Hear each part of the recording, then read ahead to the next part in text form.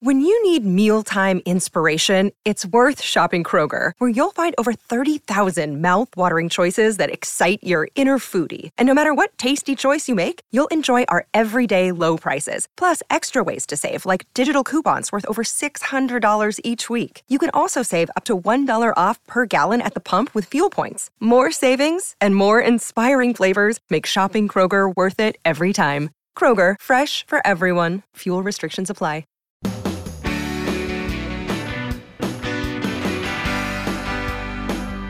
It's my pleasure to welcome you here to the Clark Howard Show, where it's all about you and that wallet of yours. I want you to learn ideas from me so you can keep more of what you have. And there's been such a shift in how we shop for food. Americans are buying so many more groceries than historical. And for a period of time, people weren't really eating out. People got tired, a lot of people, including me, got tired of eating home all the time and are eating more and more restaurant food, and particularly fast food. Fast food outlets are seeing sales that are, in many cases, higher than a year ago, because people feel extra safe going through the drive-through and getting food that way. But still, grocery sales overall are up quite a bit. And a lot of people seeing shortages of some items have tended to overbuy others. And so what ends up happening is we throw food out. And Americans historically have thrown out 40% of food. That's a stat I've heard over the years. I hope that's as close to accurate as it could be. But, you know, in my own life, I know that food will go bad and we throw it out. The worst is when we throw out food because we think it's bad. And I want to deal with something that is really important, and that is how many items are marked with a date, but next to it, it'll say Best By.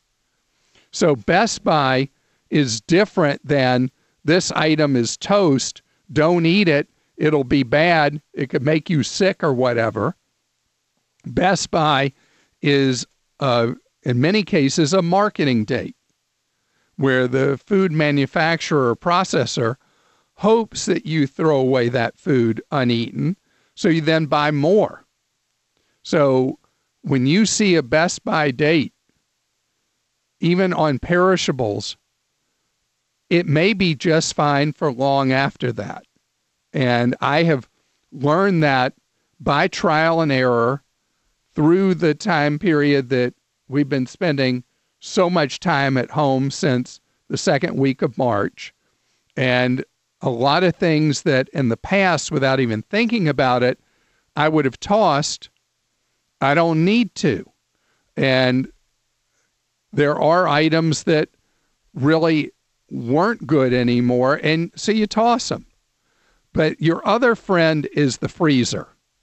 So a lot of things don't taste as good after you've taken a fresh food item and stashed it in the freezer, and then you thaw it back out, and then you eat it. It's not going to be as tasty, but you will save the food and you'll be able to have it later. And so we actually, early in our time at home, we ran out of space in our freezer. And you may know that freezers became unavailable in the country. They sold out in huge, huge, huge numbers. And only now are freezers becoming available again at the time that people are no longer buying more food than they currently need. So that initial phase of people buying because of anticipated shortages has lessened a lot, but the freezer is actually your friend for so many items.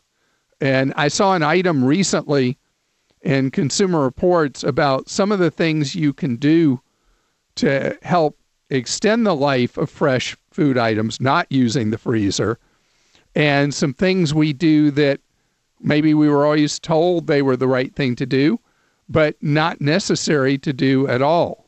And for an example, one of the things I never knew, never refrigerate bread or baked goods, that they go stale pretty quickly. And if you stored them in a bread box, the question, is it bigger than a bread box? We actually have a bread box, and it closes quite nicely. And I've found that things like English muffins and raisin bread and things like that last 3 weeks past the best by date on them if they're in the bread box and the lid is closed. There are many, many things like that with food. But remember, you spent your hard-earned money to buy them, and there's no reason for you to waste those things. I don't want you to eat something that's absolutely gone bad. That's gross. But most items we have, remember always, when you see Best Buy on an item, it means that that's a marketing term, not necessarily a health and safety term. It's time for your questions. Producers Kim and Joel alternating, asking questions you posted at clark.com/ask. And Kim, who do you have a question from? All right. Today we're starting with Lisa in California, and it's a quick tip instead of a question. Clark often uses the word cheaper or cheap when offering advice for better options. However, for many of us, to hear something called cheap implies inferior, low quality, or low worth. I would like to suggest that Clark replace cheaper with less expensive, more affordable, or a better deal. Love you, Clark. Thank you. Thank you, and I appreciate that. Over the years, it's been dozens of times people have made comments like yours and suggestions like yours, and you got to know that there's a character flaw in this brain of mine. I'm actually the rare individual who will accept lower quality for a lower price. So when you hear me say cheaper, it's from a really honest place inside me, and that is that I will buy a lower priced item, even if the quality is something I know to be lower. Most people, that's not true. And that's why you hear me talk about the private labels and the store brands that generally are equal or higher quality to brand names, and all they do is save you money. So I will try to incorporate what you've said and use expressions other than cheap or cheaper. Joel? Clark James in Florida says, knowing Clark and myself are both big Consumer Reports fans, I want to know, are there any other product review websites that test more or have more current items or have more current reviews?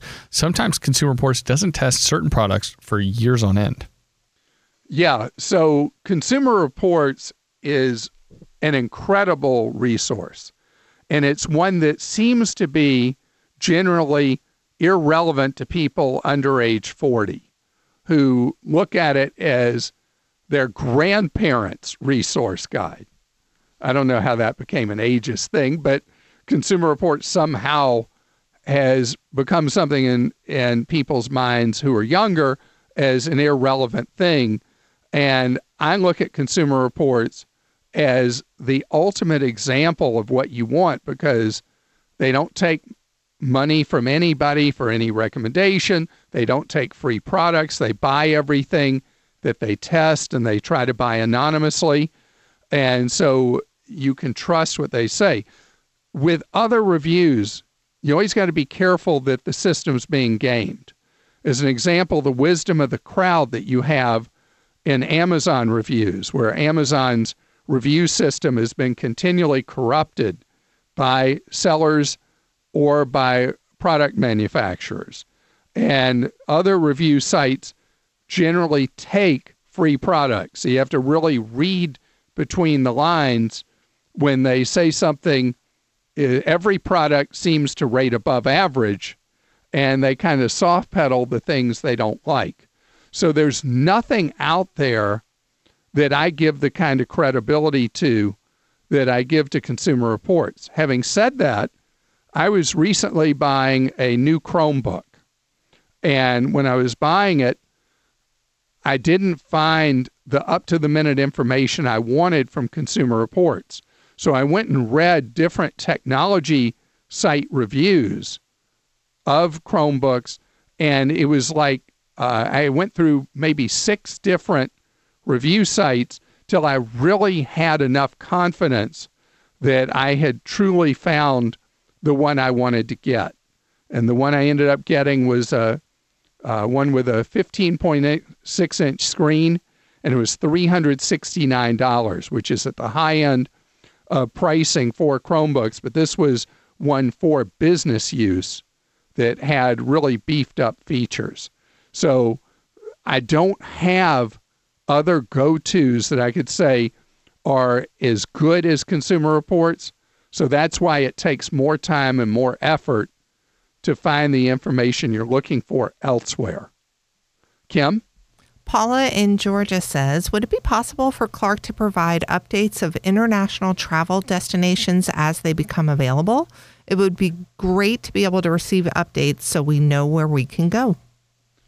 Wonderful question. And what I'll do is, we have our travel section on Clark.com and ClarkDeals.com, and I will talk to our travel editor to see if she can put together a guide that she just, once she initially writes it, it can just be simply updated as other countries come open. One problem we've had is that other countries that are opening back up for travel are still prohibiting Americans because of the number of coronavirus outbreaks we have in the United States compared to other countries.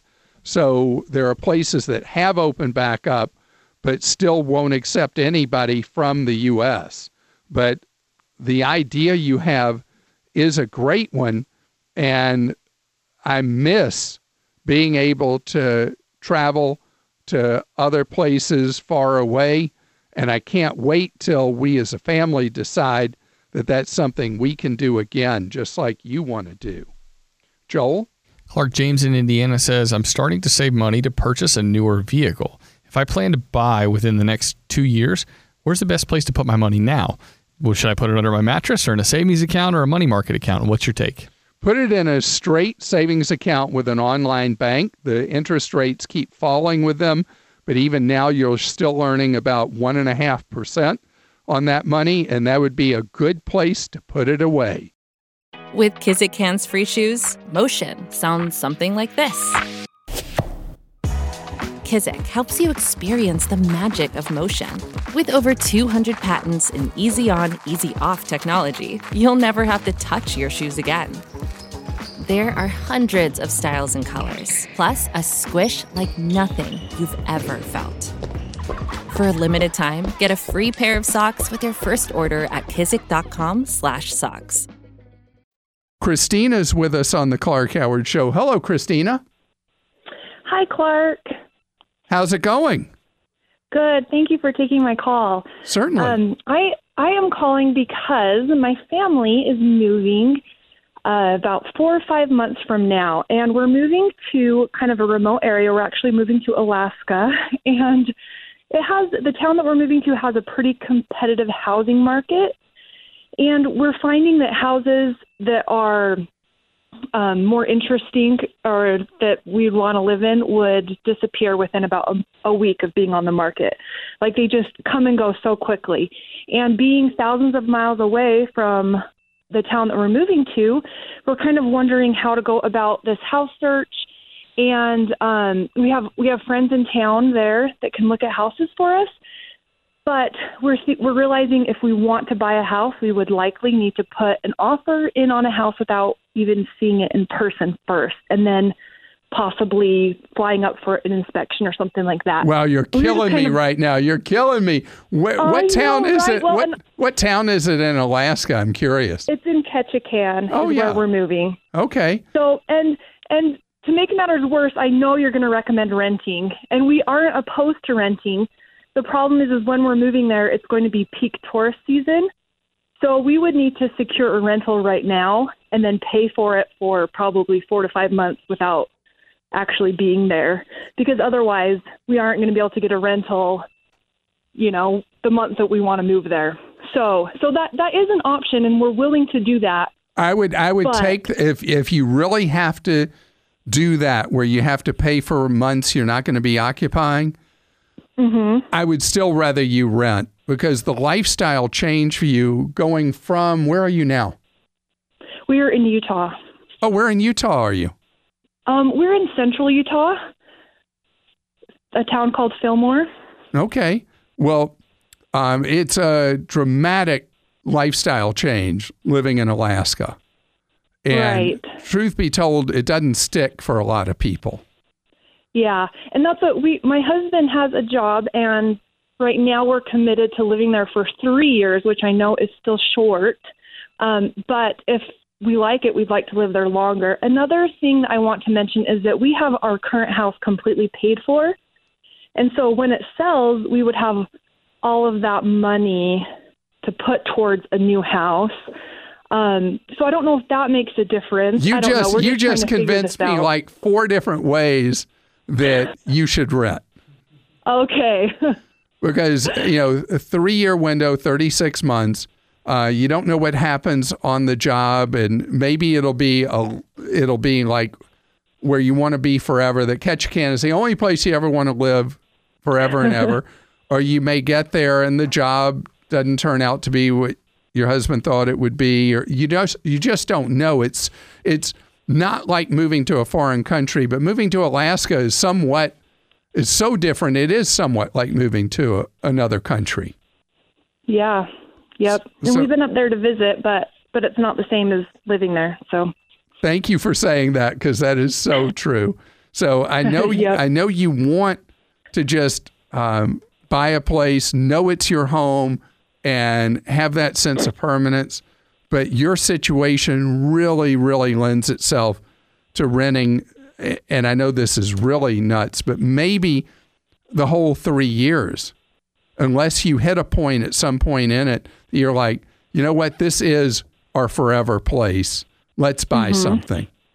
Because the cost in and cost out of buying real estate is so large that the economics really don't typically work till you've been in a place. Usually 7 years is when you overcome a lot of the expenses of buying in and then later selling. So just think about that, even though it's not your preferred choice. Great to have you here on the Clark Howard Show, where it's all about you and that wallet. I want you to learn ideas to me so you can keep more of what you have. And it has been a very, very confusing time for people that are investing for the future, whether you're doing so in a 401k, an IRA, a traditional investment account, using something like Robinhood, wherever it is you're investing. It has been a really unusual time. And there are a few things I want you to think about right now with your investing. Remember first your time horizon. I received an email from a friend who had completely panicked 3 months ago and was on the verge of selling everything. I'm going to sell everything and go to cash. And very patiently, over a number of phone calls and emails, I kept going through with him when he was going to need the money and how the money was invested and all that. And I assumed after all those conversations that he went ahead and sold everything anyway.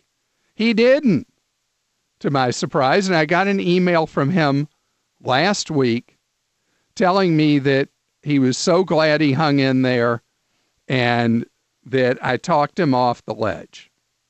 But then he had a follow-up question for me, and that is his investments now, with all the ups and downs and sideways and all that, are out of whack. He's got too much of one kind of exposure, not enough of another.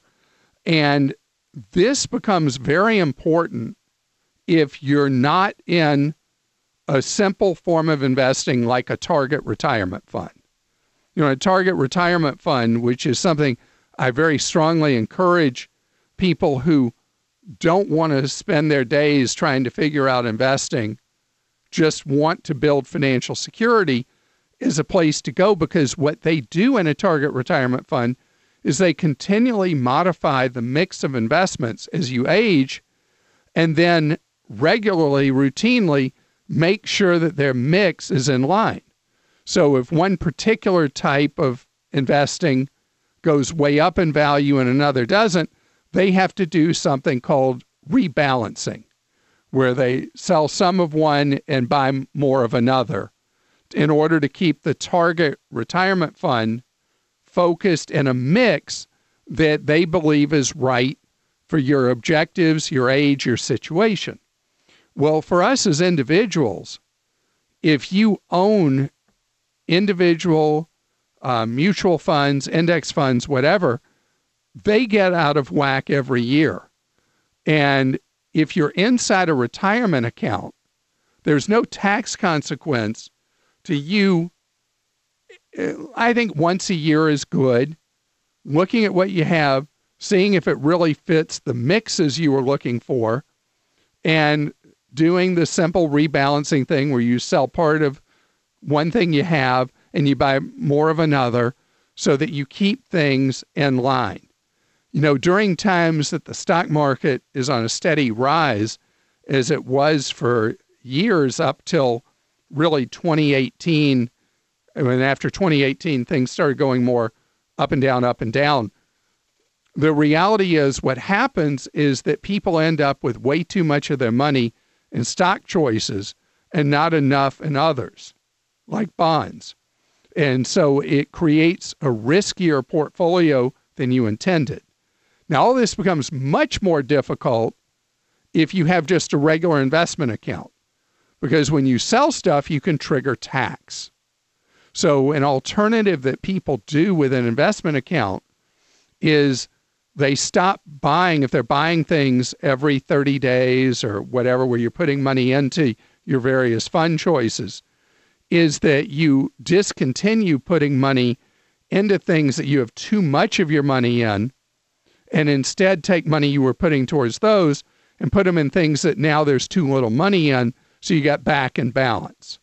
The reality is, even people who really understand rebalancing never get around to it because it's not a fun activity. It's clerical, it's boring, and all the rest. But it can lead to a big difference in what kind of money you have down the road. Now, for people that are more sophisticated investors, I want to add one additional thought into your head. And it's something you heard me talk about, I think last year. The idea that bonds were not as good an investment as they'd been in the past as a way for you to balance your investment risk. Because with interest rates being so low, when interest rates ultimately start rising again, the value of your bond funds will decline. And I thought about this whole idea, talking about this, because of a call I had the other day from someone about this. An alternative is right now, even though the interest rates are so crummy, is that money you would normally put in bonds instead goes straight into money market. And that way you're at a fixed dollar cost, where everything's at a fixed dollar. So with the movement in interest rates up and down, you're getting lower return on that portion of your portfolio, but you don't have to worry about what interest rate risk would do to the value of your bond funds. And I know for a lot of people that was more information than you cared to hear or needed to know, but it's really important that if all this is just a big bore or not interesting to you or intimidating, the important thing is live on less than what you make and go to the default of these target retirement funds, where they do all those mechanics for you behind the curtain for you, you're able to build a diversified financial portfolio that fits your future time period and goal. It's time for your questions for you posted at clark.com/ask that you have for me. Producers Kim and Joel asking, who's up? It's me, and this is from Daniel in Oklahoma. Daniel says, someone opened an account at a cell phone company in my name. I contacted the cell phone company, and they agreed it wasn't mine. But when Equifax investigated the dispute, they claimed that the cell phone company had confirmed the account. Ugh. I called the cell phone company again, and again they said that it would be removed for me, and they sent me an email to that effect. A couple of days later, they reported the same fraudulent account to TransUnion. This is 2 days after the second time I called the cell phone company and 5 weeks after the first time I called them. I don't know how to fix this, and it is destroying my credit score. I'm sure it is. That is a hideous thing that happens when somebody establishes cell phone service as if they're you. And what you can do under the law is you dispute that, again, it's basically a redispute with the original credit bureau that had the negative information on you and the one that just now has you listed negatively because of this.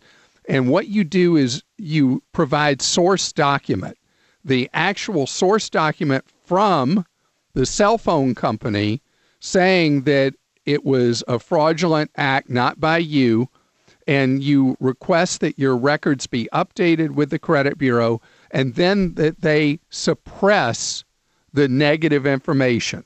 The credit bureaus have the ability, once they've been provided with source document showing that something is a false posting, can suppress electronically so the item does not reappear at the fault of the cellular company. Now, what's going on with the cell company is ridiculous. If you are active on social media, start slamming the cell phone company on every form of social media you use.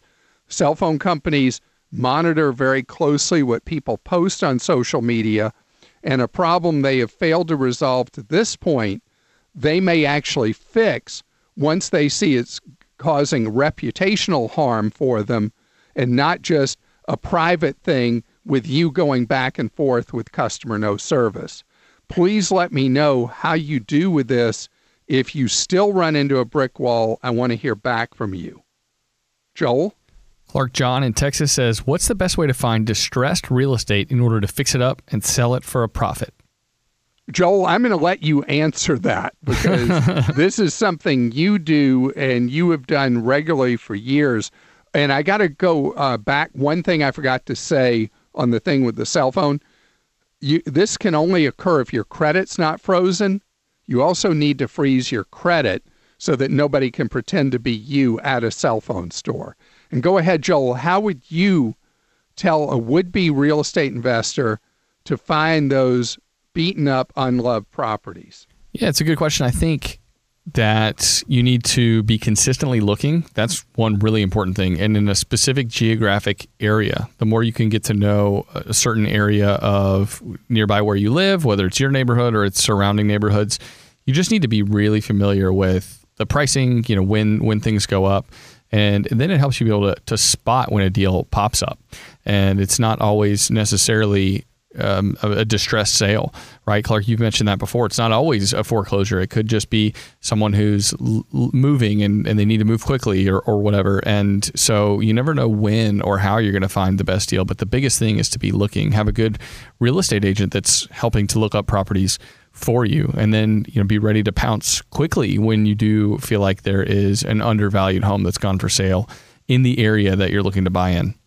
And you look every single day, don't you? I used to for sure. And I'm looking less and less. And it's not because I'm less interested in real estate. I think as the prices have just gone up, the deals are so much harder to find. And there's so much else going on in my life these days that, I just haven't been as dedicated to it recently. Well, having 12 children. Right. That does it, right? That's the biggest factor. It feels like 12 right now, doesn't 3 it? feels like 12, that's for sure. Yeah.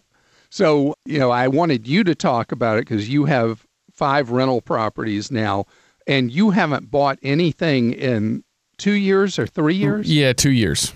Just because the deals are not what they were before. And so it requires you to truly farm an area, is what it's called in the industry, where you pick out certain neighborhoods and you get to know those neighborhoods street by street and then watch those listings. And I love your suggestion about a real estate agent who also farms that area as being your eyes and ears for things that they may know about before they pop up on public listings.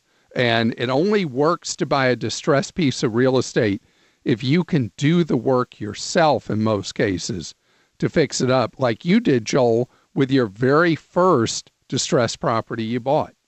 Yeah, that's right. I think you have to be willing to get your hands a little dirty. At minimum, you got to be willing to go in there and paint and clean and stuff like that. And you did way beyond that. Yeah, the more you're able to do, the more you can make it, a profitable enterprise. That's for sure. And Kim, who do you have a question from? This is from Aaron in Colorado. Aaron says, I've received several notices from my credit union about a free $2,000 accidental death and dismemberment policy. Is there any catch to this or any reason why I shouldn't take advantage of it? By the way, my husband and I already have term life. Yeah, so these policies that they give you for free is a marketing tool to then try to get you to buy coverage that would be way beyond that amount, because $2,000 is a token amount. And once they've introduced it to you, they hope you'll turn around and buy big amounts of it from them. This episode is brought to you by Progressive Insurance. Hey, listeners, whether you love true crime or comedies, celebrity interviews, news, or even motivational speakers, you call the shots on what's in your podcast queue, right? And guess what? Now you can call the shots on your auto insurance, too. Enter the Name Your Price tool from Progressive. The Name Your Price tool puts you in charge of your auto insurance by working just the way it sounds. You tell Progressive how much you want to pay for car insurance. Then they'll show you a variety of coverages that fit within your budget, giving you options. Now, that's something you'll want to press play on. It's easy to start a quote, and you'll be able to choose the best option for you fast. It's just one of the many ways you can save with Progressive Insurance. Quote today at Progressive.com to try the Name Your Price tool for yourself and join over 28 million drivers who trust Progressive. Progressive Casualty Insurance Company and Affiliates. Price and coverage match limited by state law. Dave is with us on the Clark Howard Show. Hi, Dave. How are you doing? Not too bad. How about yourself? Great, thank you. So, Dave, you have a very important question about making sure your money is safe and secure.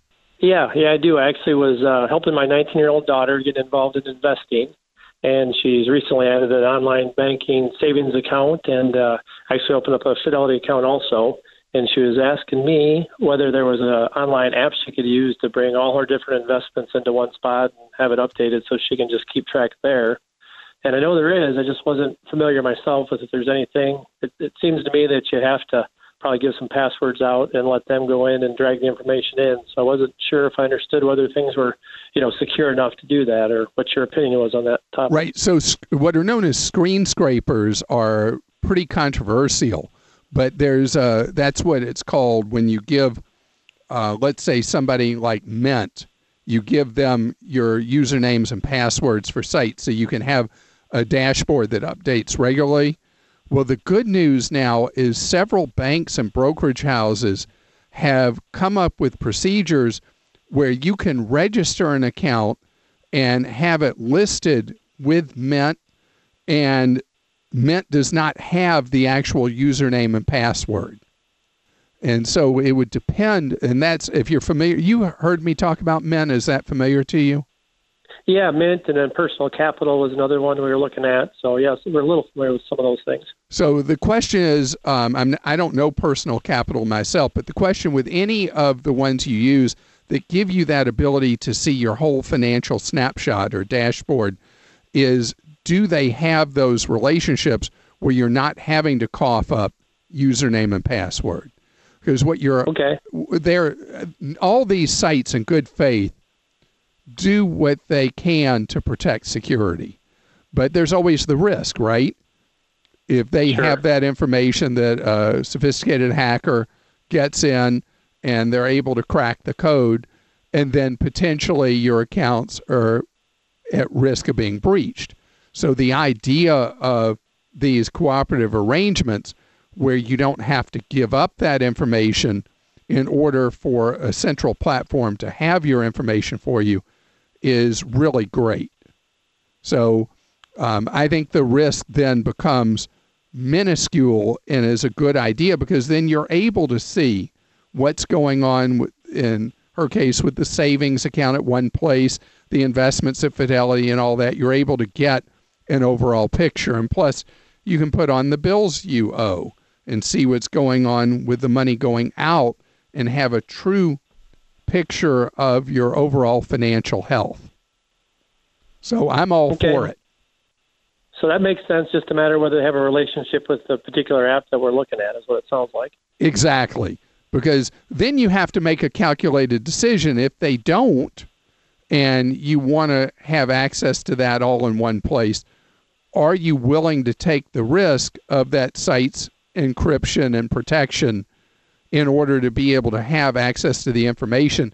And I can't tell you to take that risk. That's really a call you and your daughter have to make.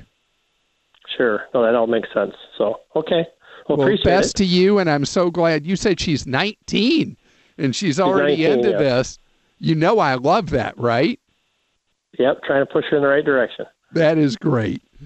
Great to have you here, and you're listening to The Clark Howard Show. Thanks for joining us today. The Clark Howard Show is produced by Kim Drobes, Joel Larsgaard, Deborah Reese, and Jim Ayers. And remember, 24 hours a day, we're there to serve you at Clark.com and ClarkDeals.com.